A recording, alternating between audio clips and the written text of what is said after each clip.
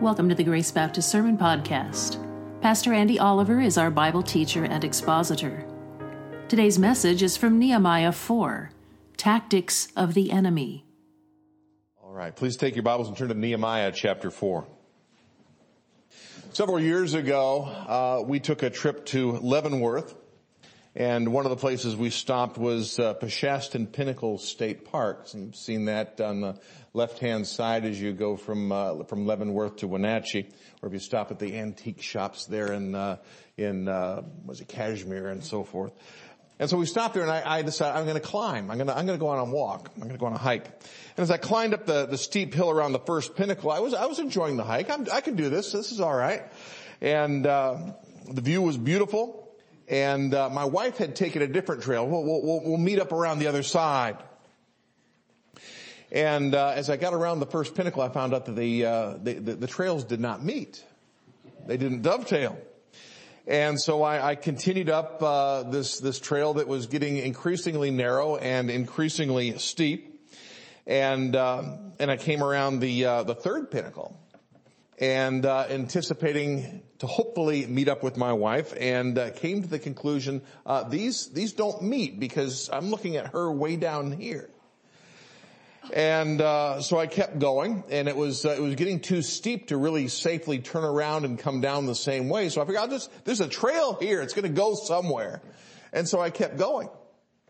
And I got up about 800 feet, and I'm looking way down at the ants there in the parking lot, and it's getting steeper and steeper, and I'm scared to death that I'm huffing and puffing, and I'm gonna fall over backwards, and because the pitch is about like this, and I'm just gonna die, and I have my cell phone, and I said I'm just gonna have to call 911. They're gonna have to send up a team and get me. It's gonna be embarrassing, but I'll live. My wife looking up, it says, no, you can do this. You can do this. It's only probably another 200 feet. But I'm looking down and I'm thinking 200 feet is a lot better than what I've been trying to get down. And so crawling on my hands and knees, I creep up, this really steep, dirty, hot, dusty, working my way through the brush and everything. And then I finally come to the top. And at the top, it's flat, and I get up and I just march right off because it's an easy route. There's another way down, and it's very simple, and it was very easy. But I thought I was going to die going up. And that's about a 1,200 foot climb. Man, sometimes we bite off more than we can chew. Sometimes the project is much bigger than we anticipate. We underestimate things. And, I can handle this. Is no problem. Sometimes it is. And Nehemiah has done his homework. He knew what he needed to be done and how to do it. He had the materials, as we saw last week. He had the manpower. The one thing he couldn't control was opposition. Well, I thought the king had given him all the Yes, but the king is 4 months away if you are going to go complain to him about what's going on. I've got authorization, but I've got a piece of paper. But understand, without enforcement, it doesn't matter what the law says, it's just a piece of paper. And we are dealing with that in our own country. Anytime a believer pursues the plan of God, you can expect opposition. And it isn't always where you expect it from. And sometimes you wonder, why in the world are they opposing us? I mean, this is a good thing. And yet there's opposition. There is, folks, we need to remember, there is an enemy. And he is endeavoring to hinder or stop any effort that God would have us to do. His tools are numerous. His tactics diverse. Ridicule, fear, and discouragement are very often things that he will do. And sometimes it gets a lot worse than that. But those are the ones that we often deal with.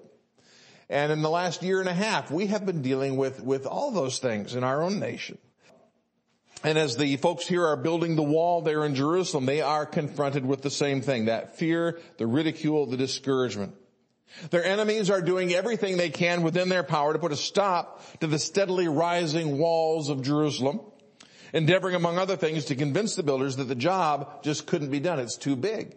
You've bitten off more than you can chew. You can't do it. So let's look at our text in chapter 4 and beginning in verse 1. It says, "But it came to pass that when Sanballat heard that we builded the wall, he was wroth." Now we've looked at him before. This is the fellow who is the governor of Samaria. And that word wroth means literally in the Hebrew language, it means he was hot. He was hot. And I don't mean, boy, it's warm in here.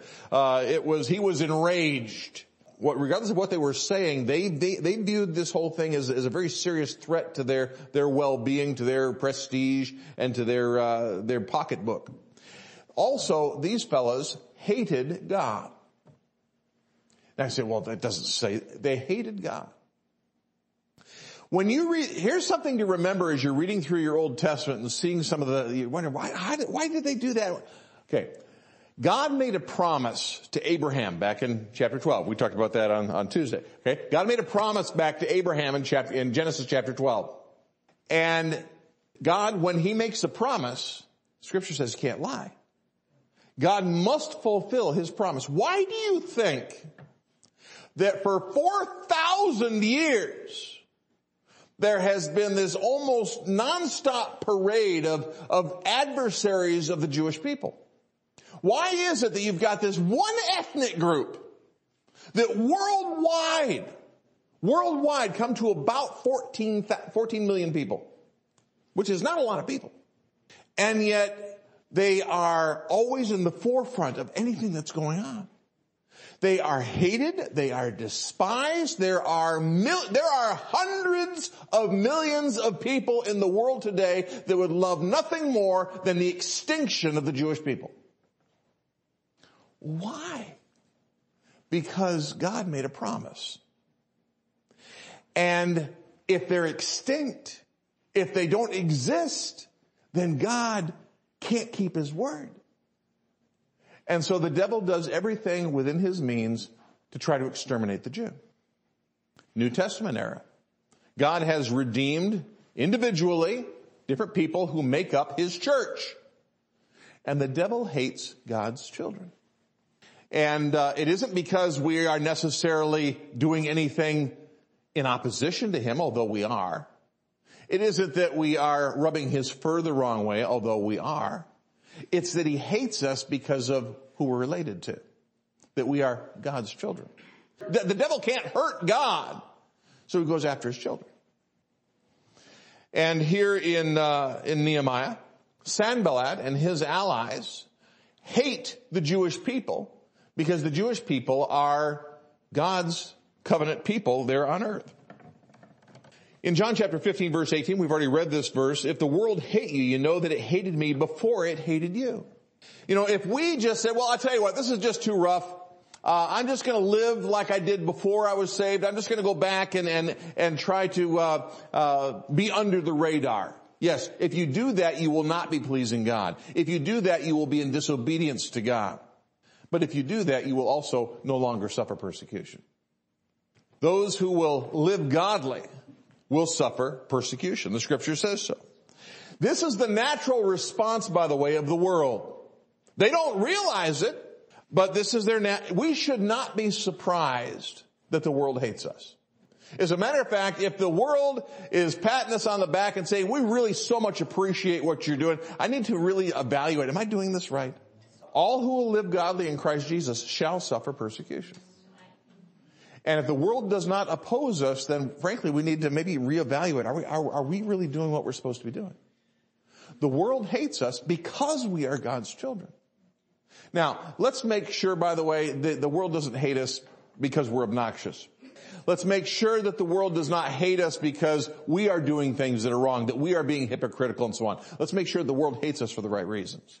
All right? The message of the gospel is offensive to the lost. It's what they need, but it's offensive to the lost. Let's make sure that it is the message and not the messenger. We need to strive to make sure that we, as much as possible, as much as lieth in you, the Scripture says, and I love that, as much as lieth in you, because that lets you know that sometimes it's just not possible. As much as lieth in you, live peaceably with all men.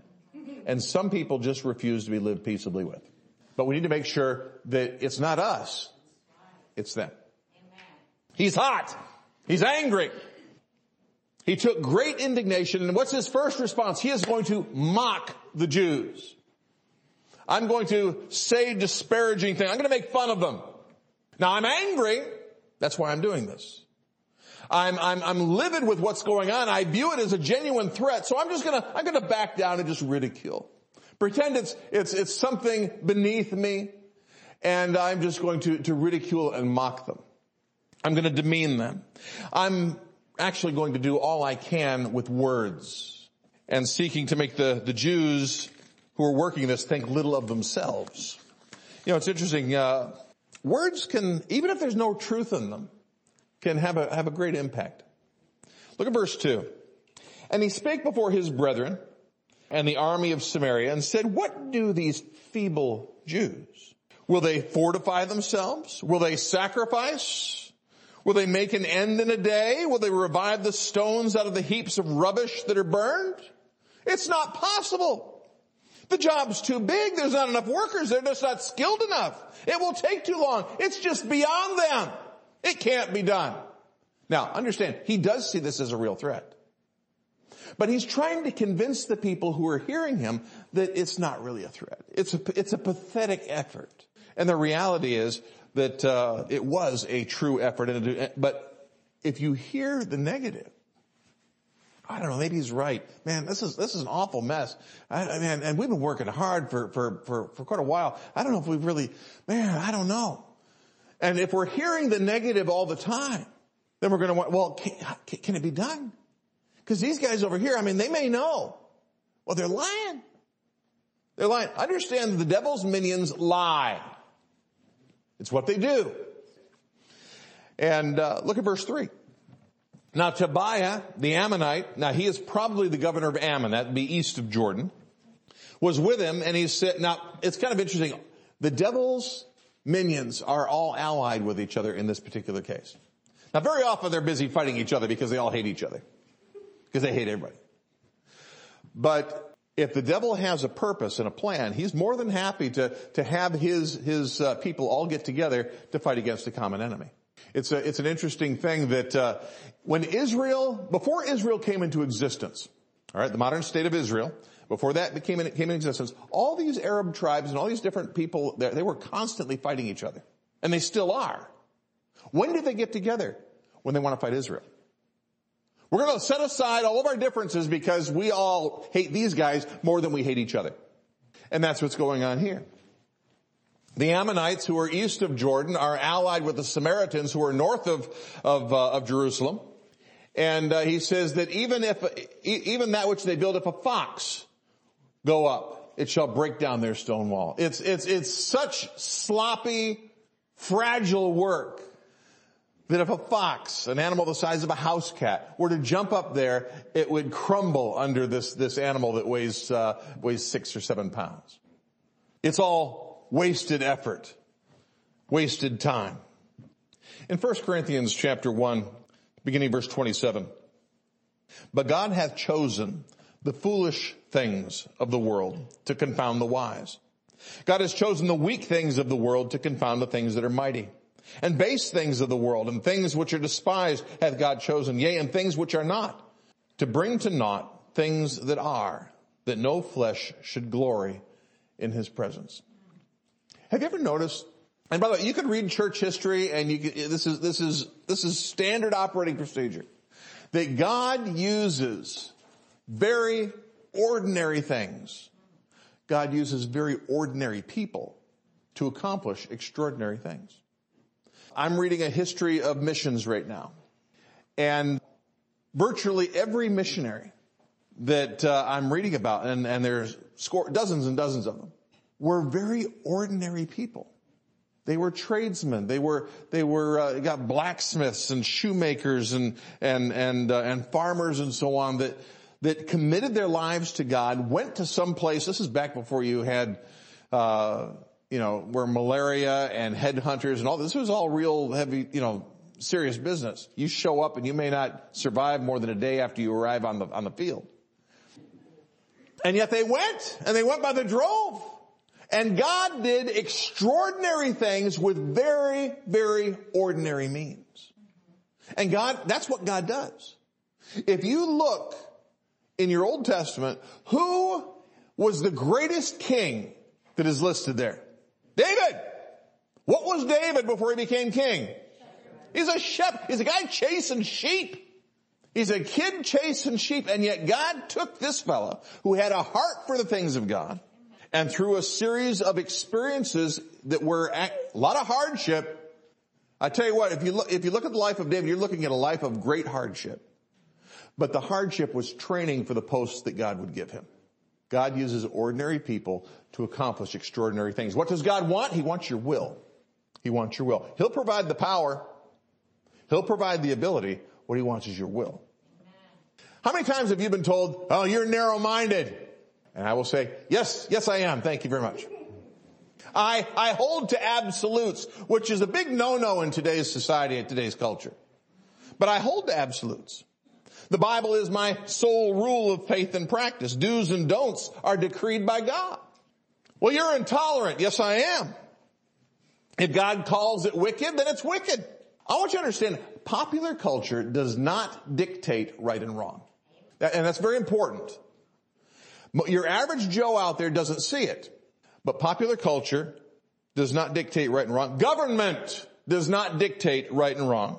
If that was the case, then we can justify the Holocaust. All right? Government does not dictate right and wrong. Well, we're not Nazi Germany. We're not so far removed. It didn't take them very long from being the most advanced country in Western Europe to becoming Nazi Germany. And as a matter of fact, they almost pulled off the war because they were the most advanced country in Western Europe. But they set aside biblical absolutes, and right and wrong became the position of the government. And there are countries all around the world, including our own, that are demanding that they set the standard. That government and culture determines right and wrong. God's word is right, and everything that disagrees with it is wrong. Well, you guys are always trying to force your view on others. We are not trying to force our view on others. By the way, people who accuse you of a wrong are very often wrestling with the same thing themselves. All right? The tolerance of those who oppose Christianity isn't. It doesn't exist. It's a sham. They are intolerant. A reaction to biblical standards of right and wrong is seen constantly in the world. Okay, we have abortion in our country. We're starting this. We see this a little bit here and there. Euthanasia in the United States. It's prominent in some other places, especially in Western Europe, Netherlands, Belgium. Senior citizens are scared to death to check into hospitals in Belgium because they have no guarantee that they'll actually be treated and let go. For all they know, they're going to get a shot, and that's the end of it. If they've determined that you're done, they may make an end of you, and you have no choice in the matter. This is murder by any other name. History is filled with examples of this where the government authorizes things, the government determines right and wrong, the government determines ethics, the Holocaust, the forced abortions in China, the Armenian genocide, all these things for the good of country and society. And these people think that we're dangerous.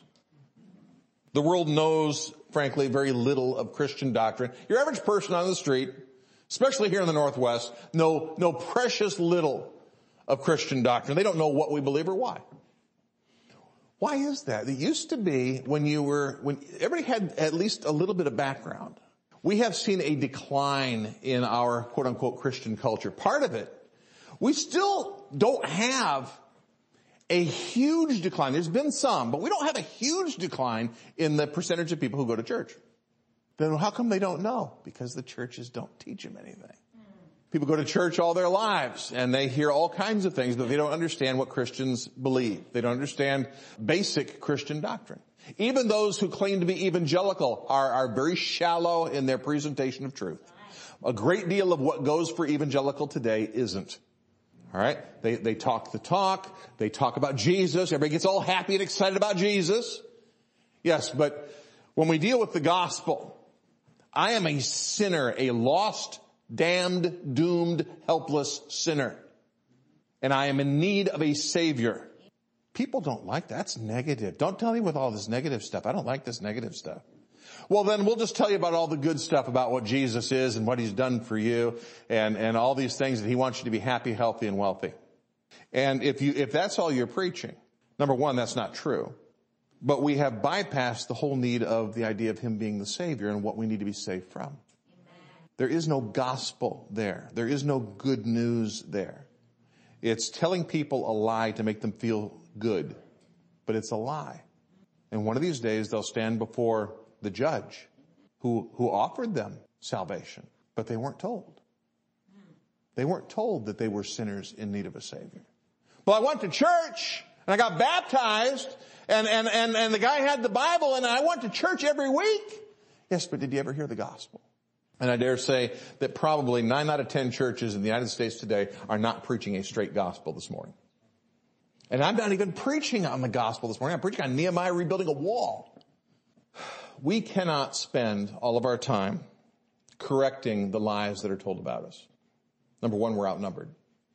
The general reality is that whoever shouts the loudest and the longest gets the hearing and gets the acceptance of what's true.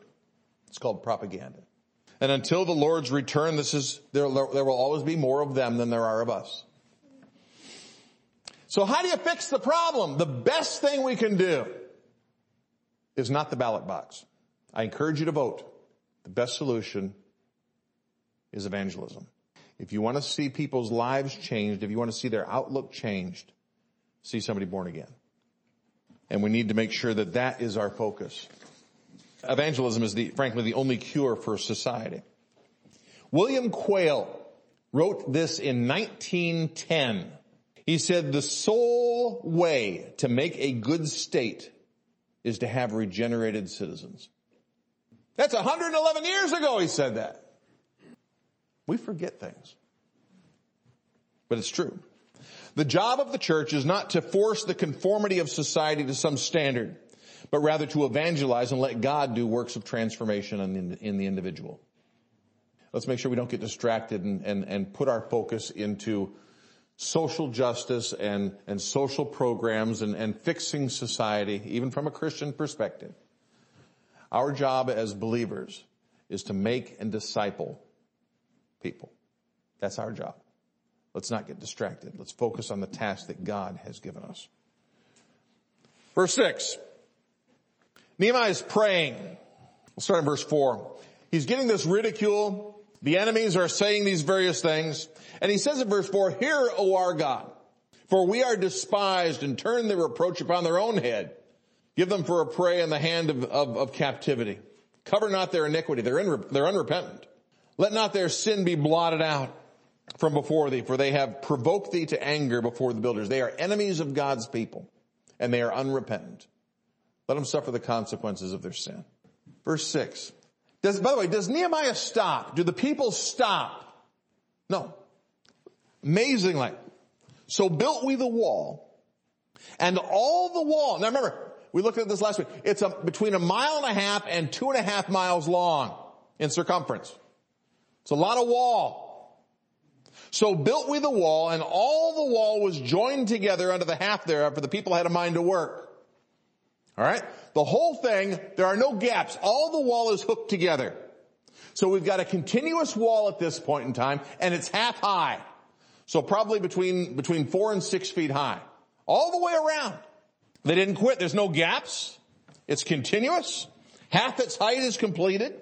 Probably uneven. I mean, we're dealing with an approximation here. But we're halfway there. In spite of the ridicule, in spite of all the trouble that we're going to be seeing and will be seeing in the next week or two, we're halfway there. Oh, I think I'm going to die. I got to climb up this hill. Yes, we only have 200 feet more to go. I don't know if I can make it. But it says the people had a mind to work. Sticks and stones may break my bones, but words can never hurt me. Well, that's not entirely true. But I'd rather have the words than the sticks and the stones. Great progress was being made in spite of the opposition. Thus far, it's only words. Verse 7 rather. Now, they have tried the propaganda machine. They have thrown out a lot of words there. They're trying to discourage the workers. They're trying to build themselves up in doing that. And it came to pass when Sanballat, okay, remember he's the governor of Samaria, and Tobiah, okay, he's the governor of Ammon to the east, and the Arabians, that's probably with Geshem who was mentioned earlier, and they are to the south. And then it mentions another group here. It says the Ashdodites. Who are the Ashdodites? Okay, the Philistines to the west. The Philistines was a pentopolis. What's a pentopolis? It was a group of 5 cities. You know, we have the Tri-Cities over there east of the mountains. Okay, this was a group of 5 cities. It was a confederacy, and at this point in time, the lead city was the city of Ashdod. Gaza, by the way, is one of those, still in existence today. Gath, where Goliath was from, was one of those cities. All right, so Ashdod. So we have the Philistines to the west. So we have got people to the north, and the east, and the south, and the west. People who, in the past, have not always gotten along with each other, but here they are allied together in opposition to what's happening in between all of them. It says it came to pass when Sanballat and Tobiah and the Arabians and the Ammonites and the Ashdodites heard that the walls of Jerusalem were made up and the breaches began to be stopped. It says they were they're hot again. Oh, they're ticked off. They are enraged. And words have not worked. So we're going to try something else. Verse 8, they conspired, all of them, to come together and fight against Jerusalem to hinder it. Now understand that none of these are independent countries. They are all part of the Persian Empire. They all are supposed to be paying homage to the king of Persia. They all send tax revenue to the king of Persia. They are all governors. This would be like, let's say you're doing something in Colorado, and the governor of Kansas and the governor of Wyoming and the governor of New Mexico and the governor of Utah are going to attack Colorado. Yeah, but you're all part of the United States. Yes, same thing here. But Colorado's a threat to our economy there in New Mexico. They're hurting our economy because they're prosperous. So we need to do something. So they're scrambling to deal with things locally and put an end to it before any word can get back to Persia. They are dealing with a very strong passion in their hatred, deep-seated hatred, and mounting anger. The rebuilding is actually happening, and we have thus far been unable to stop it. It's happening. The work of God is happening, and we don't like this, and we need to put a stop to it. And so we're actually going to take up arms. We have tried words and so on. We have tried to undermine these folks. We have tried the whole idea of demeaning these folks, and that has not worked. So now we're going to take up arms and go against them. Verse 9. Nevertheless, we, this is Nehemiah speaking, made our prayer unto God and set a watch against them day and night because of them. Now, the conspiracy. There's united opposition. They are historic rivals as well as temporal rivals. They are coordinated by the devil. By the way, the bad guys, the guys who are opposing the work of God, then and now, would probably not knowingly, willingly work for the devil. But that's what they're doing. In our nation today, those who are the most hostile don't even believe there's a devil. And yet they are stooges of Satan and oblivious minions. They are slaves to the devil and don't even know it. But they know that they are opposing God's people. They know that they are undermining the work of God. That's their goal. But they don't recognize the fact that the devil is their master. They share his goals. They share their root purpose and motivation.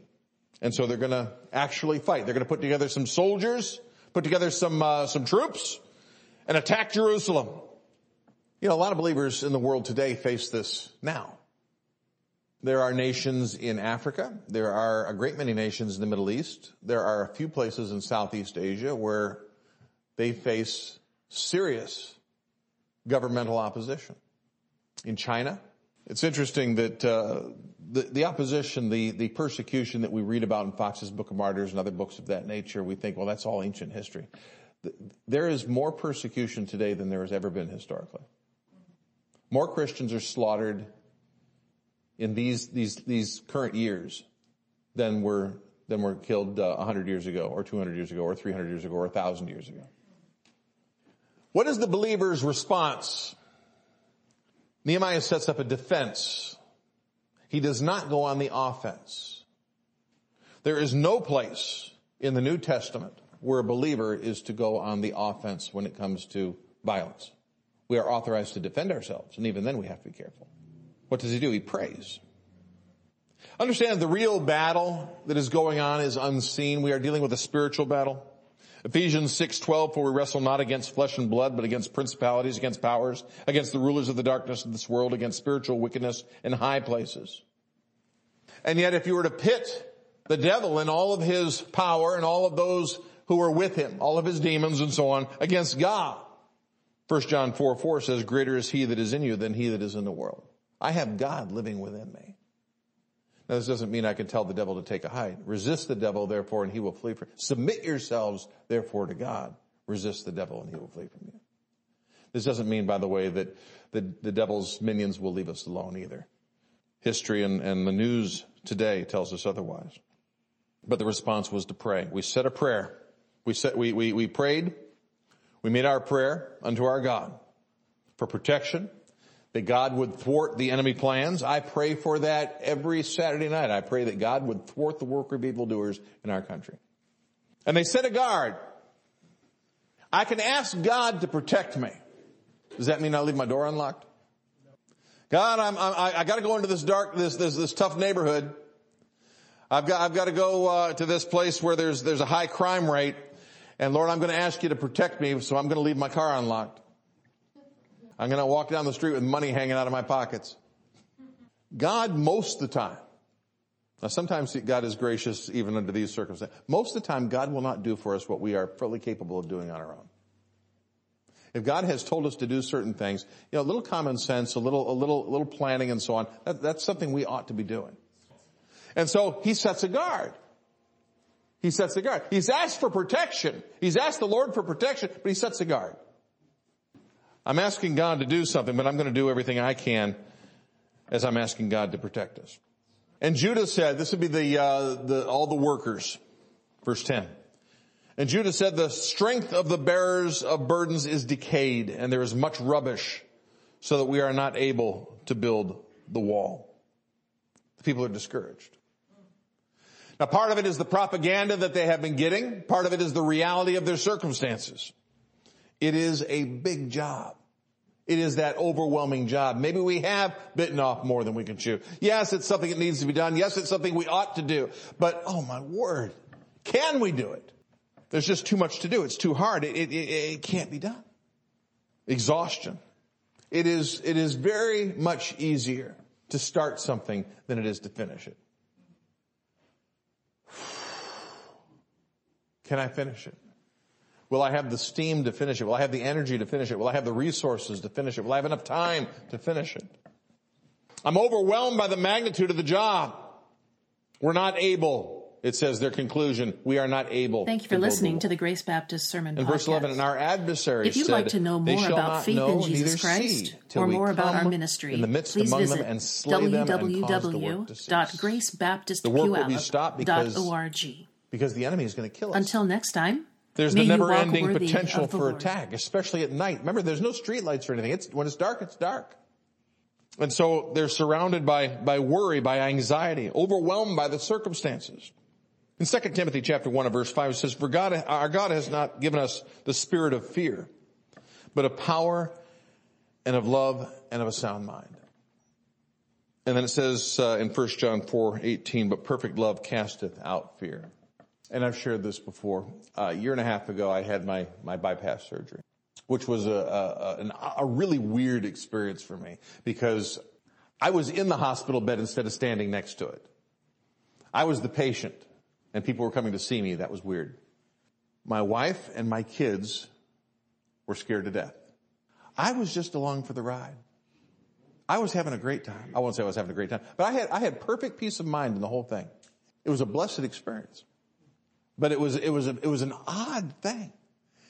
Yeah, do you know that you may not survive this?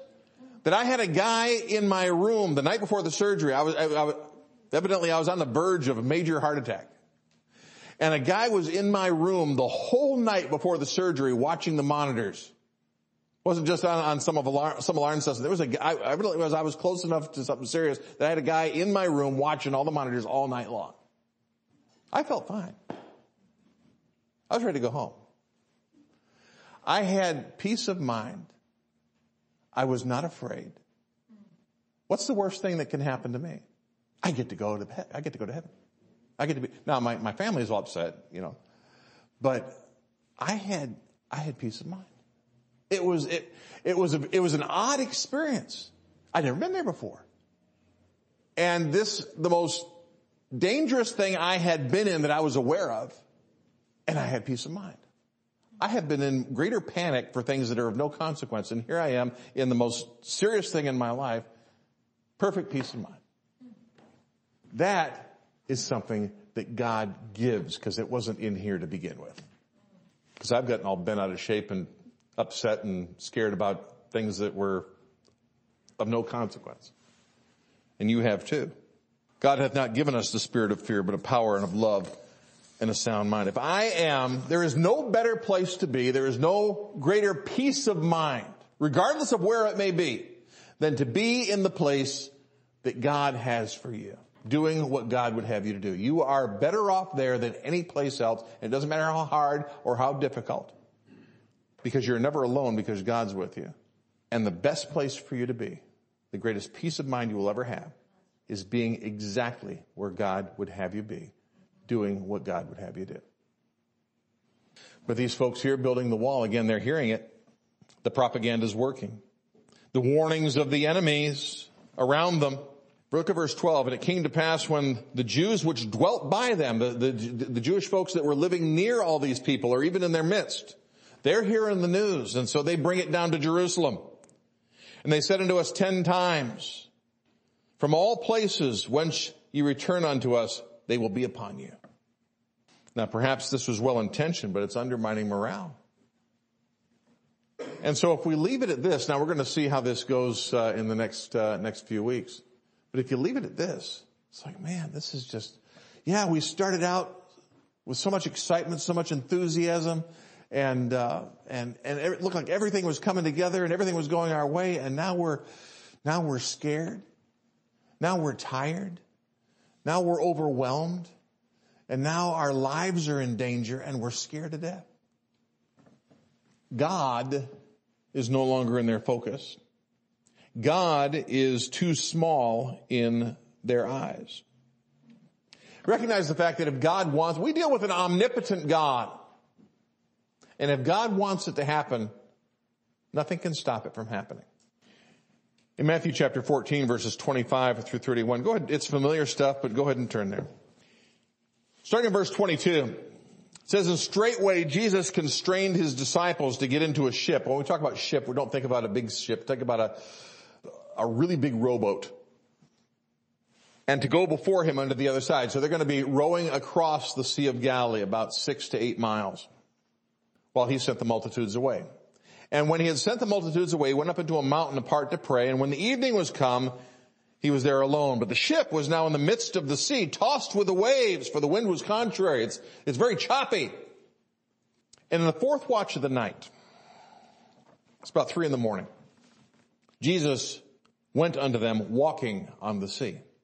Now again, remember, it's fairly dark. They're out in the middle of the lake. Now generally speaking, they did do some fishing at night there, but it's choppy. They wouldn't normally be fishing. They're going to wait for calmer water. So these guys are out there by themselves, probably a mile or more from shore. And they see Jesus walking on the water. And it says in verse 26, when they saw him walking on the sea, they were troubled. It means that they were scared out of their minds. And the parallel passages, they said it is a spirit. That word spirit there is not the same word that we use for Holy Spirit. It's the word we get our word phantom or word phantom from. They thought it was a ghost. They're scared out of their minds. They see this spirit walking on the water, and they're out there in the middle of the lake. There's no place to go. They can't escape. They're in a boat, and there's a mile of water all the way around them. There's no place to go. And they cried out in fear, And straightway, immediately, Jesus spake unto them, saying, Be of good cheer, it is I, be not afraid. And so they calmed down. And Peter answered him and said, Lord, if it be thou, bid me come out onto the water. Now, already they've calmed down, but Peter, outrageous, impulsive Peter says, can I come out there too? Now, it's choppy. The waves are going up and down. And he said, come. And Peter came down out of the boat and walked on the water. He stepped right over the gunwale and off he went. And he's looking at Jesus. It says, but when he saw the wind boisterous, he was afraid, and he began to sink, and he cried out, Lord, save me. Now, just a few moments before, he's all enthusiastic. This is exciting. I've never done this before. And you never will again either. I'm walking on water. I'm walking to Jesus. He told me to come, and I can do it because Jesus said I could. And then I start looking around and I think, what am I doing? People can't walk on water. And then he begins to sink. You can because the Lord said you could. It's when we get our focus onto the problem around us instead of focusing on the God who can empower us and does empower us to do what we're supposed to be doing that we begin to have trouble. Fear is a problem when we get our eyes off of God. So remember this, you can do anything God has commanded you to do. And by that I mean in the book. Nobody said, well, I had a dream or no. God will enable you to do anything he tells you to do. And he never asks the impossible of his children. If we don't do what God has told us to do, that's sin. As a child of God, as a forgiven, blood-bought saint, God never commands me to do something he does not equip me to do. I can do anything I'm supposed to do. I can do anything God has commanded me to do. And it doesn't matter the magnitude of the thing, I can do it. Not in my own strength, not in my own ability, not in my own determination. I can do it because I'm empowered by God. Amen. I need to submit myself to him. And in resisting the opposition, 1 Peter 5, submit yourselves therefore to God, resist the devil, he will flee from you. What's the first thing that has to be done? I submit myself to God. So, as we look at the dilemma that we face in our world today, which is a slightly different version of the dilemma that we faced in the world last year and the year before and the year before and the year before.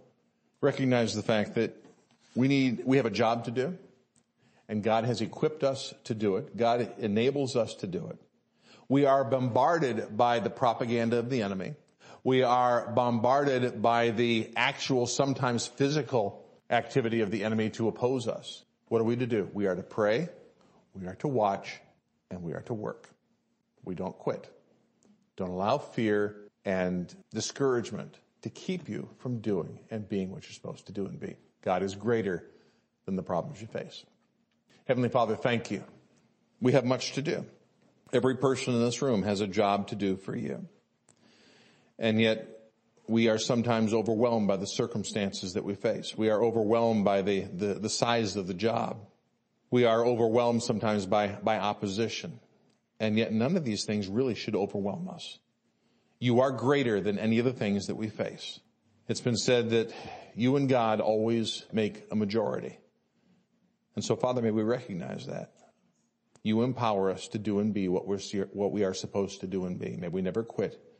May we never be overwhelmed. And, Father, keep us from discouragement. We pray for Christ's sake. Amen. Thank you for listening to the Grace Baptist Sermon Podcast.